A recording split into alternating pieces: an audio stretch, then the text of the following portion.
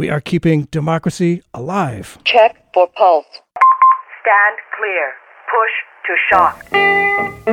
So yes, there's a huge gap between public opinion and public policy that people don't feel that they can do very much. Oh, smokestack lightning. You know what this is? This is a very Hamiltonian system. Alexander Hamilton being the guy here in a very un-Jeffersonian. In the case of the Republicans, it's dramatically the opposite. But even in the case of the Democrats. An absolute typhoon of terror against African Americans in the South. America's fascists are those people who think that Wall Street comes first and the American people come second. Really seen as a financial sector that's gotten out of hand. The shootings, the violence, that is not the drug problem. That is, in fact, the drug policy problem. I speak tonight for the dignity of man. The dignity of man. What has happened to the two political parties? Donald Trump has risen, and there is a profound identity crisis within the Democratic Party. And I believe this is a beginning of a struggle for the soul of the Democratic Party. The working class, which for decades was assumed to be the base of the strength of the Democratic Party, is now rather alienated from the party, largely by decisions made from within the Democratic Party. Many are no longer buying what the party, formerly known as the Party of the People, is now trying to sell. They're just not buying it. Is this Reagan Democrats redux? Why is this happening? Our guest today on Keeping Democracy Alive is Thomas Frank, author of the widely acclaimed analysis of the Republican Party called What's the Matter with Kansas, which came out in 2004. He has a new book called Listen, Liberal, or Whatever Happened to the Party of the People. In it, he provides great detail of how, why, and when the Democratic Party abandoned its core principles and betrayed its constituency. There's much new information on how and why the Democratic Party lost its way and what it will take for them to find their way back. Thomas Frank argues that, quote, Democrats have essentially become the party of mass inequality. I got to read that again. Democrats have essentially become the party of mass inequality. That is rather surprising. The book shows how Democrats may have unwittingly helped create the political despair and anger at the core of today's right-wing populist insurgency. Thomas Frank, thanks so much for being with us on Keeping Democracy Alive. Hey, how are you? Before seeing your new book, I've been saying that with the takeover of the Democratic Party by the Democratic Leadership Council under the Clintons in the 90s, the party became more caterers to the rich and powerful than anything else. Now I see my understanding of when it started is wrong. I love learning new things. Please take a bit of time and tell us what the transformation was, how, why, and when this historic transformation of the Democratic Party began. Well, I wouldn't say you were wrong. The Democratic Leadership Council and the Clintons are, I think the most important chapter in the takeover of the Democratic Party, but it did start before that. So in the aftermath of 1968, with the riots in Chicago and the Democratic Party basically coming apart over the issue of the Vietnam War, the Democrats set out to sort of reimagine their party. And one of the things they did, it was called the McGovern Commission. George McGovern was the chairman of it. Great old man. They reformed the Democratic Party's presidential nominating process. This is where primaries come from. Before 72, there weren't that many primaries. There were only a handful, and after 72, it was basically all primaries, and that's how they chose their presidential candidate. But they did a lot of other things as well. The McGovern Commission, and one of the things they did was essentially to remove organized labor. Yeah. From its structural position within the Democratic Party.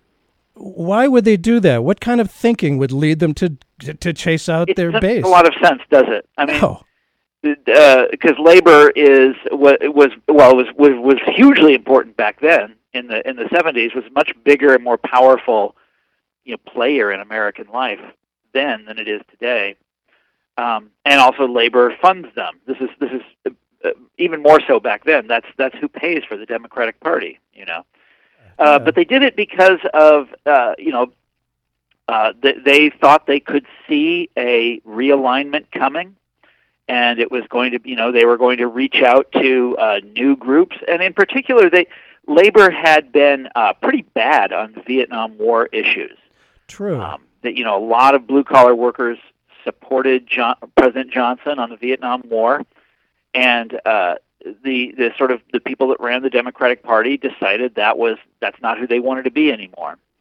They wanted to be a party of the sort of enlightened, white collar, affluent class, and especially of that class's what you might call its junior wing, the kids who are coming up in the fancy colleges. And they said this. They were very open about this. This wasn't a secret or anything. And that's the direction they wanted to go in, and that's the direction they did go in. Yes. What's amazing is that labor has basically accepted this for years. I mean, they say they moan about it, they complain about it, but being assigned to the back seat of the party, where they what they want never happens. You know this, right? Yeah. I mean, in Democratic Party politics, that's just the way it works. These guys are the junior partners. Interesting. That is not. I mean, it's much worse than that. They get nothing basically, but they are expected to empty their treasuries every 4 years and help out the Democratic candidate in any way possible. But that started in the early 70s. But what you mentioned, the Democratic Leadership Council and the Clintons, is the really critical chapter of it, because that's when this philosophy actually takes over the party and takes over the White House. Yeah, it certainly did in the 1990s, and what a price we're paying. And interesting, hearing about, kind of shuffling the labor unions off to the back seat, and yet expecting them to hand over their treasury. I can think of the current Democratic Party, what's going on with that. And, let's face it, progressives have been a significant part of the base of the Democratic Party. And the likely standard bearer, Hillary Clinton, is not liberal at all. I mean, she's just not. And yet somehow they have this full expectation that the party base will once again empty its treasury and get enthusiastic, even though the party has really turned their back, I think, on the progressive base. I mean, this is certainly not the party of FDR. Speaking of FDR, I got to ask, we've known for a long time the Republicans have done everything they can to destroy the New Deal. But what about the Democratic Party and FDR? Well, the Democrats they're the ones that did the most. This is, I mean, I'm talking about the Clinton administration here, but to take a step back to the 70s and the 80s that we were talking about before, sure, there was this whole debate that was going on within the Democratic Party, in their magazines, among their intellectuals, among the office holders in the Democratic Party about what they needed to do differently. This is all through the 70s, all through the 80s. And they argued about everything. But all the different factions agreed on one thing, and that was that they could no longer be the party of the New Deal. Okay, this is in the 70s and the 80s. They all say this. If you go back and read their manifestos and their magazines and their, all the different reform factions in the Democratic Party are saying this. It can't. This is both left and right. They can't be the party of the New Deal any longer. They can't be the party of the working class. But the guy that really achieves that is Bill Clinton. This is, he did the opposite of what Roosevelt did in so many situations. I mean, most importantly, on bank deregulation. Bank deregulation is what the Clinton administration was all about. This was absolutely critical to them. Not just they did other favors for Wall Street too. The bailout of Mexico, which was a sort of backdoor bailout to Wall Street, because Wall Street had been, a lot of the hedge funds and investment firms had been speculating in a very particular Mexican debt instrument, shall we say? Right. That was really, really, that was really wobbly, and Clinton rode to the rescue and made sure that all their bets paid off. I mean, the Clinton administration bailed out a hedge fund. I don't know if you remember this. There was a hedge fund called Long-Term Capital Management. They thought it was too big to fail. Nah. Yeah. They bailed out a hedge fund, for Pete's sake. And this is, he reappointed Alan Greenspan twice. And then at the very end of his administration, they got Glass-Steagall, the Glass-Steagall Act, which was, one of the achievements of the 1930s. They got that repealed. Yes. But there are a bunch of other New Deal things. Welfare reform. That was directly taking on a part of the New Deal. Welfare was a program from 1935, and they were, they basically deleted it. It is gone now. It's something that it's been whatever duties still remain on that front have been handed over to the states to deal with as they see fit. And he also, Clinton really injured organized labor. He really stomped on these guys with NAFTA and all the various trade deals. I mean, these things weren't just a way of. Labor was against them, and so when he got them passed, this was supposed to be very brave because he had stood up to his party's biggest constituency. But actually, he did more than stand up to them. He actually was conniving in their destruction. In the destruction of organized labor's economic power. And that's a crazy thing. You think about that. A Democrat did that. NAFTA has been massively harmful. This is the neutron bomb dropped on American labor. But not just NAFTA. There are so many of the trade deals in those days, and they all had the same effect. They're massively destructive to working class people. Absolutely amazing. It must have been. I can't imagine doing the research and finding this stuff. The whole. Oh, that's another story. You know how I did it? Do tell. If you, there's so much Clinton hate literature out there. The Republicans hated him as much or more than they do Obama. I mean, they accused him of crazy things, and they wrote all these kind of insane books about him. So what I decided I would do was I would ignore all that, and I would only read the Clinton love literature, the biographies of him where he's supposed to be a great man, and the sort of official the works of him and his friends, memoirs of his administration. So everything I wrote about came from books that really like Bill Clinton, from authors who admire Bill Clinton. So that's all of my sources are those. That is absolutely amazing. If you just tuned in to Keeping Democracy Alive, Bert Cohen here. Our guest today is the author of the very, very interesting educational new book.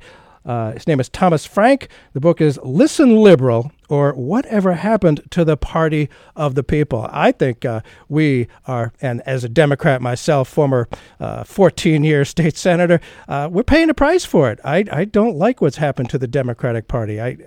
And I'm reminded of the book March of Folly by Barbara Tuchman, where there's a clearly bad path to take and a much better path to take, known at the time, and the powers that be knowingly choose the destructive path. And it just is amazing to me.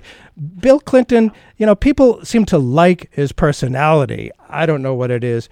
How much harm do you think he is responsible? How much do you think he contributed to the now widespread image that Democrats no longer serve average people? Well, people still like Bill Clinton as an individual. Yes. As you mentioned, he has this sort of legendary personal charm. Yes, indeed. And I've never met Bill Clinton in person, but so I'll give you my idea of it. I once went to his presidential library. This is just 2 years ago. I went to his presidential library down in Arkansas. And I took the tour where it's guided by Clinton himself. You listen to the recording and he explains what everything is in the different cases, And he's so charming. And just listening to his voice, he's so intelligent and so charming and witty and clever that even me, and I'm not a fan of Bill Clinton, but even me at the end of it, I was like, wow, what a great man. Why can't he be president again? Oh, I know. And I mean, even I was falling for this spell. But you say, how much is he responsible for what's happened? He's enormously responsible. He got things done that Republicans had wanted for decades, but that Republicans could not get done. He got them done. Bank deregulation.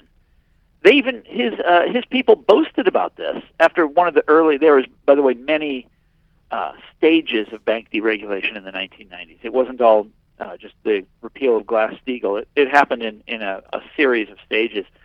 And after the first one, there was something called the Regal-Neal Act.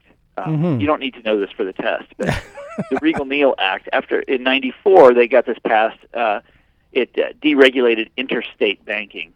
And by the way, contributed directly to the housing bubble and the financial crisis a few years later. But that's a different story. After they did it, after they got this done, his aides wrote a memo where they said, we just got something done that Reagan couldn't. He did what Reagan couldn't.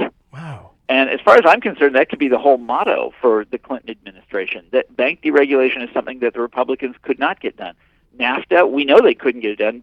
NAFTA was negotiated by the Bush administration, but they couldn't get it through Congress because Congress was controlled, of course, by Democrats, as it always used to be in those days. Maybe you remember. I do remember.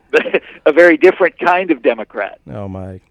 Bill Clinton got it done. He got it passed. Welfare reform. Republicans could never have done that on their own. Absolutely. It's a Democrat to do these kind of things. You want to know what the worst was? The worst one never came to pass. And which was that? It was on the agenda. Do you know what I'm talking about? No, I don't. That's because it was never made public at the time. Social Security privatization. Right. So, I had forgotten Bill Clinton was for that. He really wanted it. Oh, my God. And Gingrich did, too, who was the Speaker of the House at the time. Yes. And we now know that Clinton and Gingrich in 1997 had a series of secret meetings where they figured out how to do it. They were going to privatize Social Security. They had a plan. They had an agenda. They had a timetable all figured out. Clinton would call for it. They'd set up a commission or two commissions or whatever. Gingrich had the votes. It would pass Congress. Clinton would sign it. They had it all set up. Clinton started the ball rolling in his 1998 State of the Union address. He was following their plan. He said he wanted to save Social Security first, which was their code phrase. Yeah, right. Privatizing it. Yes. And the next day, the Monica Lewinsky scandal broke, and that was the end of it. Well, all right. Thank God, if you ask me. Yeah, really. Let's hear it from Monica Lewinsky, a hero. My goodness. She's a hero. This is just, almost through the looking glass stuff. It's just so hard to believe. But there's no question that this happened. There's no doubt about it. It's in the historical record. Oh, I know. It is. It's just truth is always stranger than fiction. And I have to wonder, it takes a great deal of money to run a political campaign. I remember talk about McGovern, the McGovern Commission, back in '72, and I actually had the chance to become friends with George McGovern much later, and he was so upset that the election cost $20 million back then in 1972, and now $20 million. $20 million, yeah, and now it's try $1 billion, try 50 times as much. I know, and that's what it is now. And there's this search for money, and I can't. I'm just wondering, just sort of trying to figure this out. Maybe it took too much work to please the labor unions, and it was so much easier to shift the focus and say, forget about the labor unions and forget about the liberal causes. Let's just go to the already rich and powerful and serve them. And that's how we'll get enough money to campaign and to win elections. And I know a lot of Democrats who say, we got to be realistic. It's all about raising money. What's your reaction to that? That's yes. That is a huge part of the story. But I don't know if that was foremost in. I mean, and by the way, George McGovern. George McGovern is a very good man. Wonderful man. In the right place. Yes. But he bears a lot of responsibility for this, because the system of primaries that he and his people set up is one of the things that costs so much money. You look at all the money Bernie Sanders has raised. And it's a heroic effort that he's done. Amazing. He's mounted. Yeah. I mean, heroic. Yes. And we aren't even done with the primaries. If he was to get the nomination, he'd have to do it all over again. By but time he could. 5, He could. Yeah. Oh, he could. That's right. He could. But it's just it must be exhausting. You think about this, and it boggles the mind. Well, it does. I remember being. That's the needs of money are the other side of the coin. When the Democratic Party decides we're not going to be the party of workers, we're going to be the party of this one faction of rich people. Yeah. So of course that's somewhere in their thoughts. Weirdly, though, when they made this choice in the 70s, that is not what they were saying. They weren't really talking about that. So what was it then? That only became a problem later on. But it is funny how these things all go hand in hand. And that's, by the way, a huge part of the story that I decided deliberately not to write about it in Listen Liberal when the Democrats discovered fundraising and discovered, that they could raise just as much as Republicans could, which was this kind of revelation for them. This is in the late 80s that happened. And that was really, another part of the downfall of the left in this country. It's about money. And yeah. You talk about history a little bit. Being in New Hampshire, you get to meet all the presidential candidates. Bill Clinton was that's right. Yes, of course. Amazing campaigner. He would talk to you. There'd be a big crowd of people, and I remember him talking to me and my wife, and as if there was nobody else in the room. Every other candidate was looking around constantly. Who should I be talking to? And he was right there. And then when I visited him in the White House, Bill Clinton, he remembered my name, which was amazing to me. What an incredible...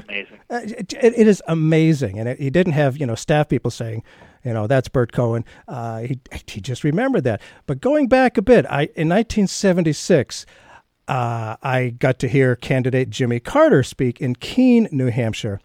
And it was all just platitudes, meaningless, nothing really. And after his speech, my hand was raised to ask him a question. He was smart not to call on me, I have to say, because my question was, are you sure you're not a Republican? That's awesome. Well, he was smart not to, he must have gotten a vibe. It was certainly a break from liberal tradition, Jimmy Carter was he not? For what he's done. No, he's a character in my story, but the things and like you said, when he was first running for president, he was very mysterious. Which side was he on? Was he a liberal? Was he a conservative? Who was he? A lot of people really liked that ambiguity at the time. They thought it meant he was, genuine or authentic. But then, Carter was a kind of very typical Democratic technocrat. Yes. Very uninspiring. He didn't think, he didn't trust people who were inspiring, who were passionate. He thought all the problems had to be hard. He's very typical of the Democrats in a lot of ways. And he did some of the early deregulations. He did some of the first big tax cuts, even before Reagan. He did the first of the capital gains tax cuts. And he also appointed Paul Volcker, who is thought to be a good guy now for different reasons. But Volcker also, you talk about austerity. One thing we've learned from the Obama years is how destructive austerity can be. Well, Carter was really into the idea of austerity. Really into it. They raised interest rates to what? What was it? You remember? It was like 20%? Yeah. My first mortgage back then was 12.5%. Yeah, it was. It was a crazy time. Yeah. And they clubbed the economy down deliberately. Yeah, they did. Like what kind of president does that? Not any Democrat that I was familiar with. And, it frankly isn't surprising that Reagan beat him in 1980. And you cite throughout the book, you cite some powerful leading Democrats of the last 40 years or so as having really exacerbated the problem the party now has with working people. I want to throw out some names there. For one, I had never heard of Alfred Kahn. Who is he? Tell us about him. Well, if you think about it, if you go back and look at the history books, you'll remember this guy. He was Carter's main economic advisor, and he was the architect of deregulation, they would call him. So they deregulated the airlines. You might remember under Carter, it was a really big deal. Yeah. And he was the one that figured it all out and worked it all out. They deregulated trucking, same kind of thing. He was the kind of economic czar of the Carter years. And there's an extraordinary quotation in the book from him that I just found when I was, reading around here and there, where he says that he would be happy if organized labor would be worse off. If working class people did worse, it would please him. And I was like, what? How could a Democrat say that? It just seems extraordinary. These are the people that put you into power. These are the people that your party is pledged to protect. But there it is. It's in black and white, and it's not ambiguous. He's quite upfront about it. It's so surprising. It just doesn't make any sense. It's so anti everything the Democratic Party has ever stood for. What about used to stand for? Correction, sir. True. Used to stand for the FDR Democratic Party that I have always loved and felt a part of. What about another name, Larry Summers? Yeah. Well, he appears throughout the book. Larry Summers is fascinating to me because here's another economist, very prized. He's a prestigious economist. He's at the top of the profession. Not only an economist, he was the president of Harvard for a while. Yes. And Summers is he typifies so much of what the Democratic Party is all about these days, in my estimation. Mm-hmm. Because he is such a intellectual success story. Everybody they think he's so brilliant, he's so clever, he's so creative. He was president of Harvard. He was head of this, head of that. Elite. He is the toast of his field. Yes. And yet, in policy terms, the man is a walking disaster. I mean, this is the guy who he was Secretary of the Treasury in the Clinton years. He had a number of positions in the Clinton years, but he was, again, the architect of deregulation, this time deregulation of the financial industry. Nice move, Larry. Really? This is when they made, he got several important pieces of legislation through Congress. One of them was the repeal of Glass-Steagall. The other was the what they called the Commodity Futures Modernization Act, which had something in it called the Enron loophole. You get one guess what that allowed. And it also had something in it, it basically allowed credit default swaps to be traded without any kind of federal supervision. Wow. And, I mean, this measure is responsible for two of the biggest, bankruptcies in American history. Enron and, I guess, did AIG actually declare bankruptcy? I don't know if they actually did. I think they did not. I think they avoided it. I think you're right. Allowed in time. I think you're right. This is a disaster. Okay.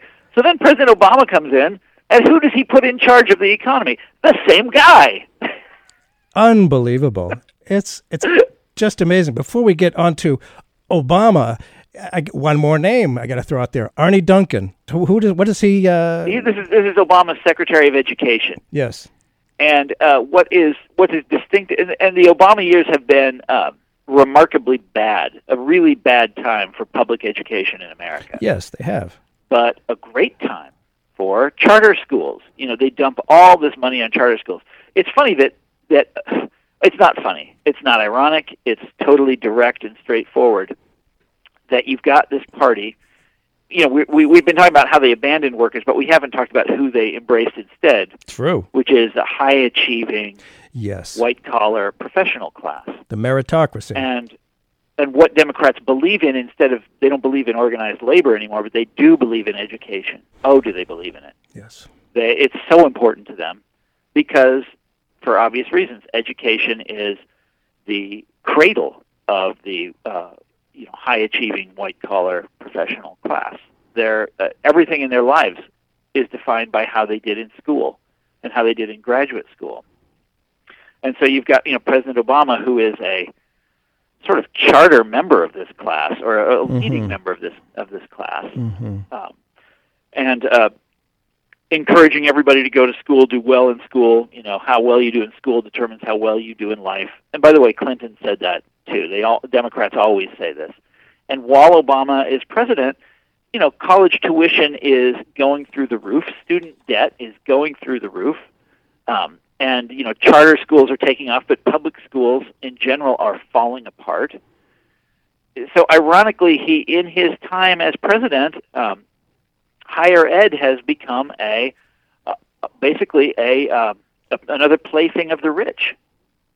Plaything of the rich. Education, yes. I should say. Yes. And at the higher education, you know, most clearly. You know, I went to graduate school. By the way, I'm a member of the class that I described. I went to graduate school at the University of Chicago. Uh-huh. It costs $60,000 a year to go there now. It's insane. Yes. I mean, I don't know if anybody, there's nobody I know who could afford that, who could afford to send their children to a school that costs that much and pay the full freight. I don't know of anybody that could. Not a single person. And there's even, I found it interesting, the 529 funds that were set up, I believe, under, I'm not sure if it was Obama or Clinton, which basically rewards wealthy people, gives them a break at sending their kids to college. It's just one thing. That's always their solution to the problem that I just described, is tax cuts. That's always their solution. Or, well, no, I'm sorry, they have one other solution. You know what it is, student loans. Oh, God. Right? Yeah. Yeah, what a great idea. You know, they'll hand out student loans to everybody, as much as you want. Yeah, at very high interest rates, too. Try to get out of those somehow, you know, just try. Well, that's one. It is common to meet kids coming out of college or graduate school who are $100,000 in debt. Yeah. It's common. Certainly at the various Bernie Sanders events I was at, he'd ask, you know, how many people in the audience have student debts and what their debt was, and so many hands got up. Like the lowest debt I heard was $40,000. That's a significant amount. You know, it's funny. I went to college in the 80s, and you know, people would complain about the tuition back then. When I graduated, I was $7,000 in debt, and I used to complain about that. $7,000! Oh my God! And it's still true. You remember people used to work their way through college? Do you remember that? I do, and it worked. You know, it actually worked. Night job or something like that. It was thought to build character and make you a responsible person. There's no way. I mean, to work your way through college now, your night job would have to be as like a derivatives trader. Yeah, it's just absolutely insane, and the interest rates that they pay, it's just unbelievable. So this is a central focus of your book is the idea of a meritocracy, which is embraced fully by the Democratic Party, kind of a bear hug with the idea of meritocracy. And as I understand it, and knowing a bit about American history, it is entirely consistent with the myth of rugged individualism, which was never reality. The Democrats in power are so distinct, from the approach Franklin Roosevelt took in creating jobs. Today they say education is the answer. You say, Thomas Frank, the problem is not that we aren't smart enough. The problem is we don't have any power. What do you mean by that? That's right. That's exactly right. Well, you said it very well just now. Well, I'm just quoting you. and I've known people who it is similar to the American tradition, but it's also different in an important respect. Okay, so the rugged individual tradition, which we usually associate with the Republicans. Yes. I think that phrase was either Herbert Hoover or Calvin Coolidge. One of those guys made that up, that line about rugged individualism. Rugged individualism, all that stuff applied to your work on the job. And the old idea was that Americans would rise up through the social ranks by dint of hard work at work, right? You would at work. Get a job somewhere, you'd do well at it, they'd promote you. Yes. And you'd keep going up. Absolutely. Okay. The Democrats' idea of meritocracy is slightly different. You do well in school, and you get all A's, and you get a gold star from your teacher, and one day you get that big fat acceptance letter from the college of your dreams. They always use that word, don't they? Dreams. And then you rise through education. And what I learned in writing this book is that there are there are two hierarchies in American society. There's probably more than that, but there's two that matter for our politics. One is the hierarchy of money, business. Yes. With the Koch brothers at its pinnacle. And the other is the hierarchy of status, or hierarchy of merit. And this is defined by education. And at the top of it are the white-collar professional class. One of these hierarchies is Republican, and one of them is Democratic. Yes. One of them reads the Wall Street Journal. One of them reads the New York Times. No. Once you start thinking about it, it breaks down very easily. What's interesting, though, is that once upon a time, the Democrats weren't a party of the hierarchy at all. Right. They're the party of the opposite. They're the party of the lowerarchy. The people who were who weren't winners. Yes. And I'm thinking actually that that's gone. That's completely gone. The Democrats are the party of winners. It's just a different kind of winner than the Republican Party. Although the two hierarchies mingle all the time. So you take a place like Wall Street, where you've got both of them.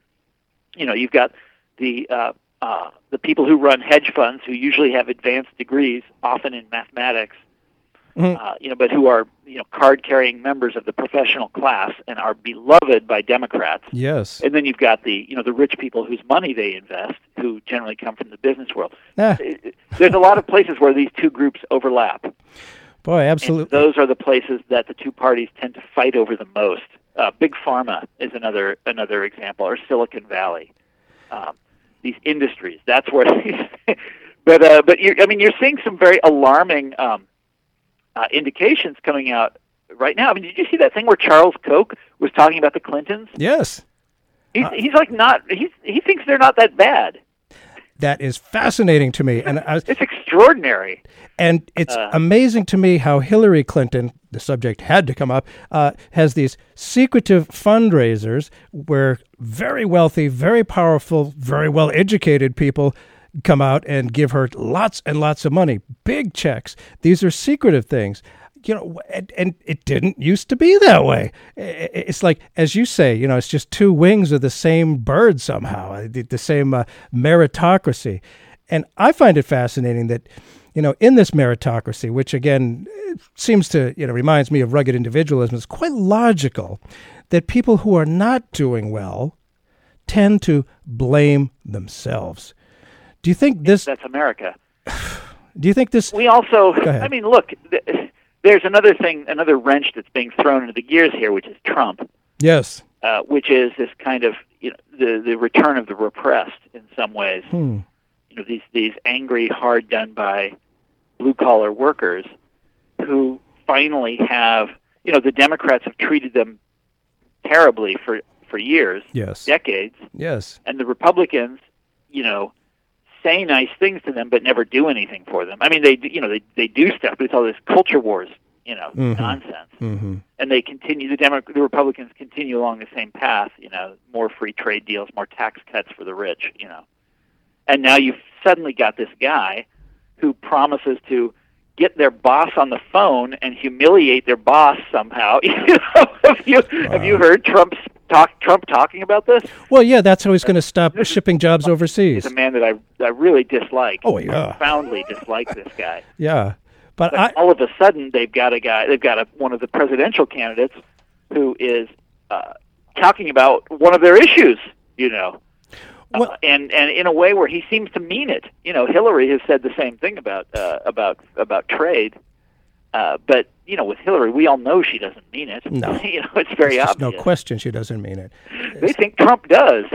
They do think Trump does, and what I find fascinating, and I do think if Hillary's the nominee, I think Trump, with just his few words, will run circles around her. She won't have any idea how to deal with that. But, he just keeps saying win, win, win. And the people that used to be the part of the Democratic Party, the base of the Democratic Party, they haven't felt like winners in a long time. So he just says, we're going to win, we're going to win, we're going to win.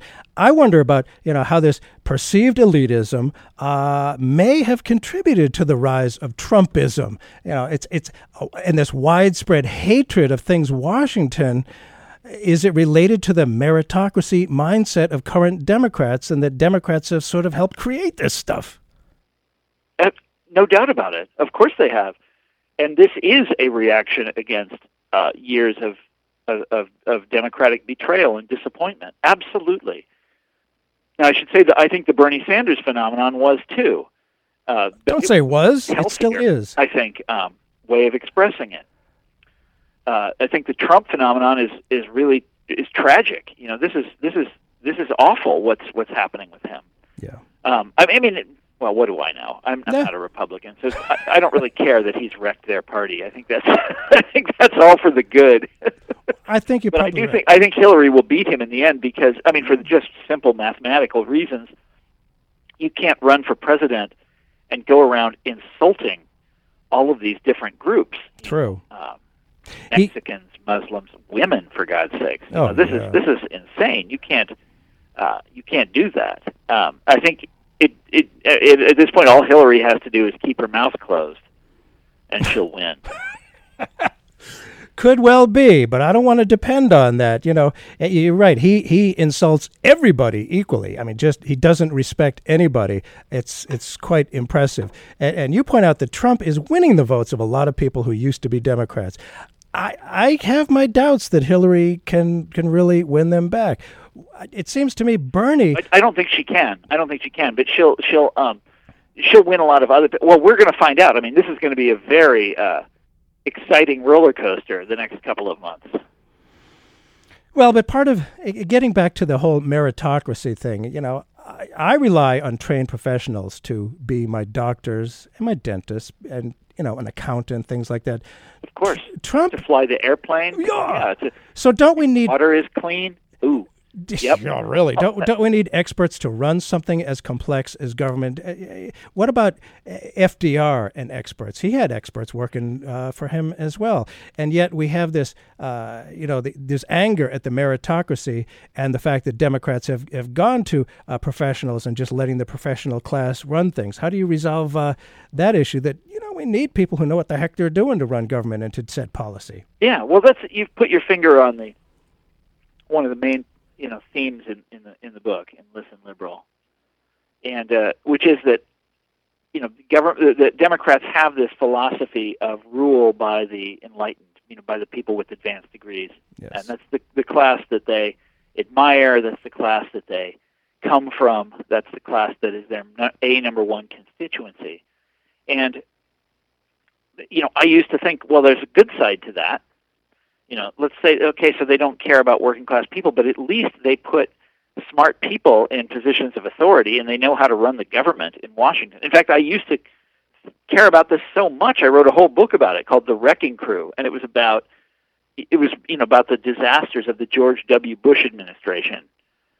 He put people like Michael Brown in charge of FEMA. Do you remember this? I mean, it was this colossal disaster. Yeah, putting these hacks and cronies in Washington running everything. And I thought, well, the Democrats, Obama has his failings, but at least he's going to put smart people in charge. Right. And it didn't work out. I mean, on really important issues like Wall Street, what to do about the banks, they just followed. They continued what the Bush people were doing. There was no difference. Now, on other things, there was more of a difference, but still, this has to be one of the greatest sort of I call it a meritocracy of failure. How can this happen? And there are other examples of it. The Vietnam War. You remember the famous book by David Halberstam, The Best and the Brightest? Oh, yes. Where about all of these very intelligent people like Robert McNamara, yes, running the Vietnam War in the way that you would run a corporation, Mm-hmm. And how they didn't listen to outsiders, and they carried the nation into disaster. Yes. And, Lord knows what they did to the Vietnamese. Yeah. And so I started to have second thoughts about this whole idea of genius in government. And but then it occurred to me there have been times when this philosophy worked. The Roosevelt administration, yes. It did work. Yes. The famous brain trust, yeah. as they used to say back in those days. Mm-hmm. Roosevelt was a highly successful administration, and so I was wondering what is the difference between Roosevelt and Obama. I mean, there's lots of differences. Yeah. But what's the difference between the kind of people that advised Franklin Roosevelt and the kind of people that advised Obama? They're both intelligent, right? They're both, capable people. Yes. But you look at Obama's team, and they're all from Harvard.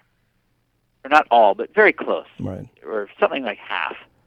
The school with the second most represented school in his administration is Oxford, in England.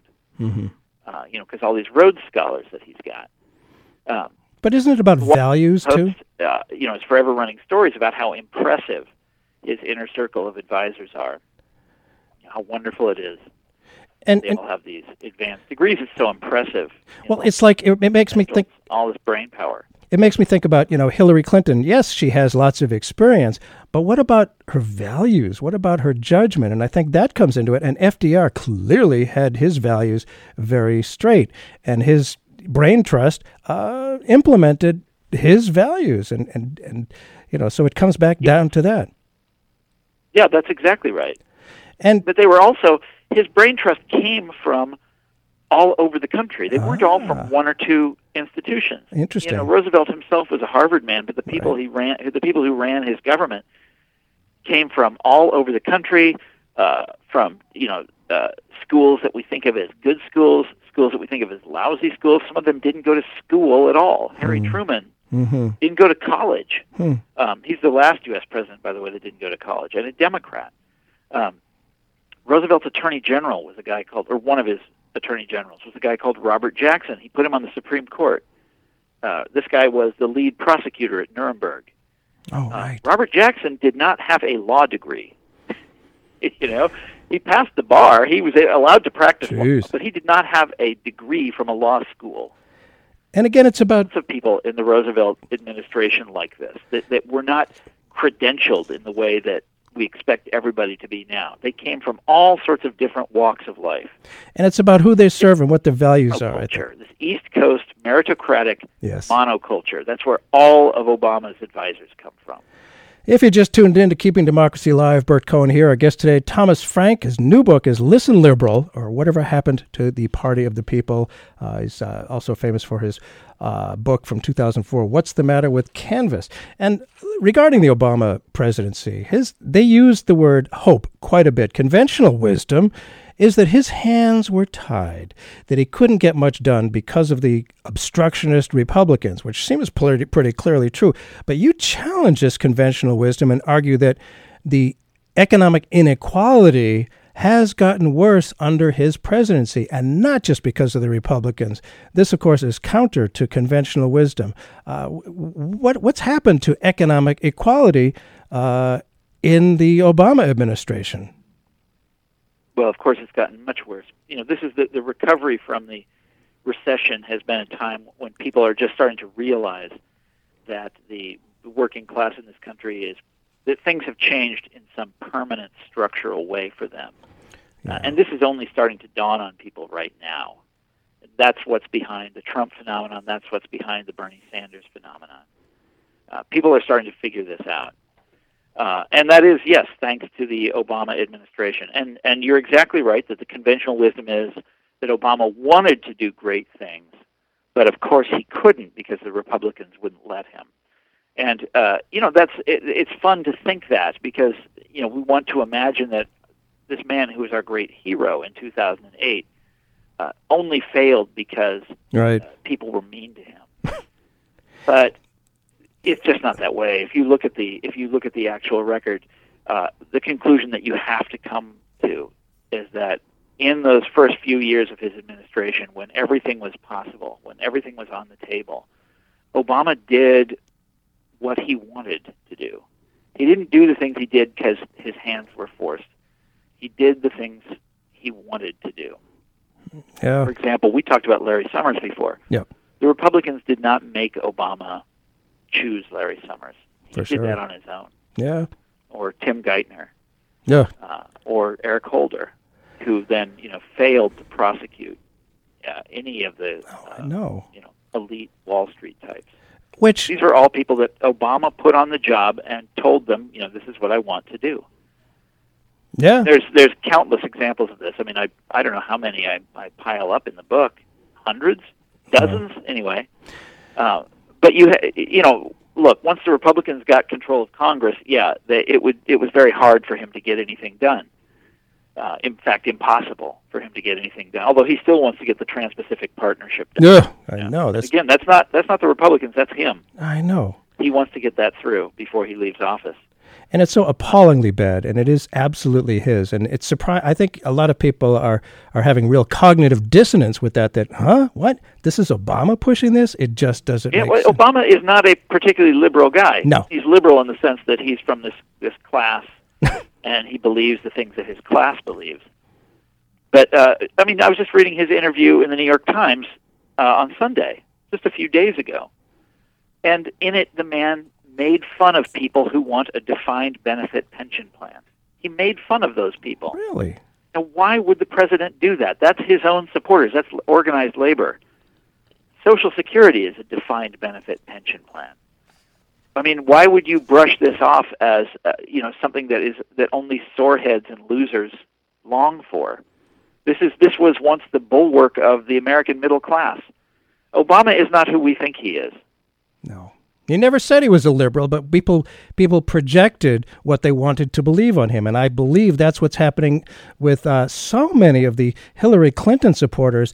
I mean, there's so many different issues where she just is at great, deep variance with traditional Democratic principles and values, and they just don't want to see it. How anybody can think she's a progressive or, in the Democratic tradition, it boggles my... I have some thoughts on that. Yes, please. I went to a Hillary event last year. This is before she was...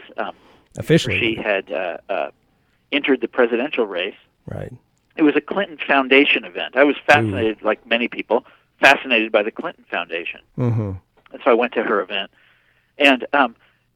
it was filled with people who not only think she's a progressive, who regard her with this kind of cult-like admiration. Absolutely. They think that she is like one of the most wonderful creatures that has ever trod the planet.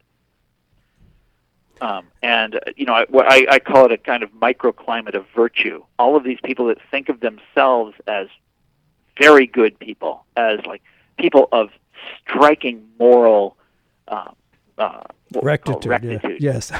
And they look at Hillary Clinton as their sort of their leader, the figure that they all want to be like.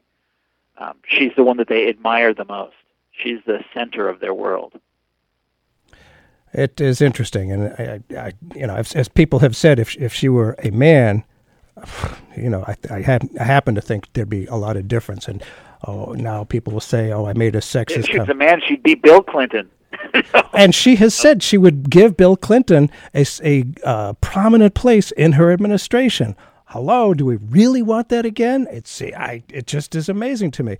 I just got to ask. Most people remember Bill Clinton fondly. This is something that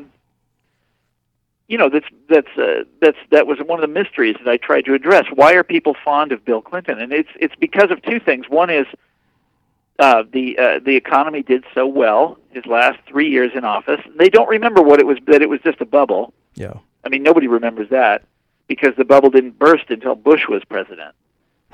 So it's possible to look at Bill Clinton and say those were good times. And the other thing is because of the impeachment, sort of in a perverse way, that established him as a persecuted figure, as a martyr. Yeah. Yeah, and I suppose I actually think that one of the best things to happen to the Hillary Clinton campaign was the whole Benghazi hearing. It helped her tremendously in the same way, yes, I think. That's right.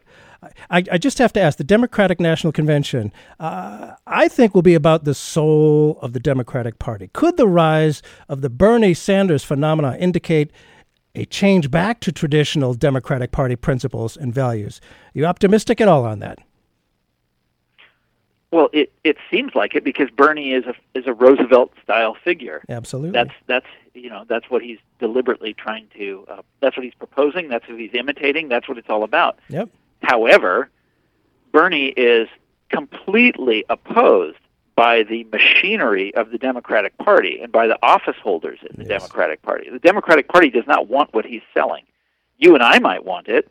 We might vote for it. But the Democratic Party, as an institution, does not want it. I mean, he wasn't even a Democrat until very recently here, when he signed up in order to run in their primaries. Sure. Well, because he wasn't that kind of Democrat. He never has been.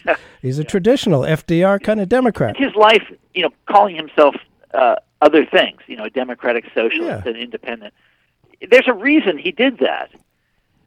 And I think it was a lot of what I'm talking about here, his dissatisfaction with the Democratic Party. Yes. So much to talk about and so much possibility that there still is. Fascinating new book. I urge everyone to pick it up and read it. Listen, Liberal, or Whatever Happened to the Party of the People. Thomas Frank, thanks so much for being with us and, being part of what we're all about, keeping democracy alive. Well, thank you for having me, Bert. All right, and we'll see if we can find our way back.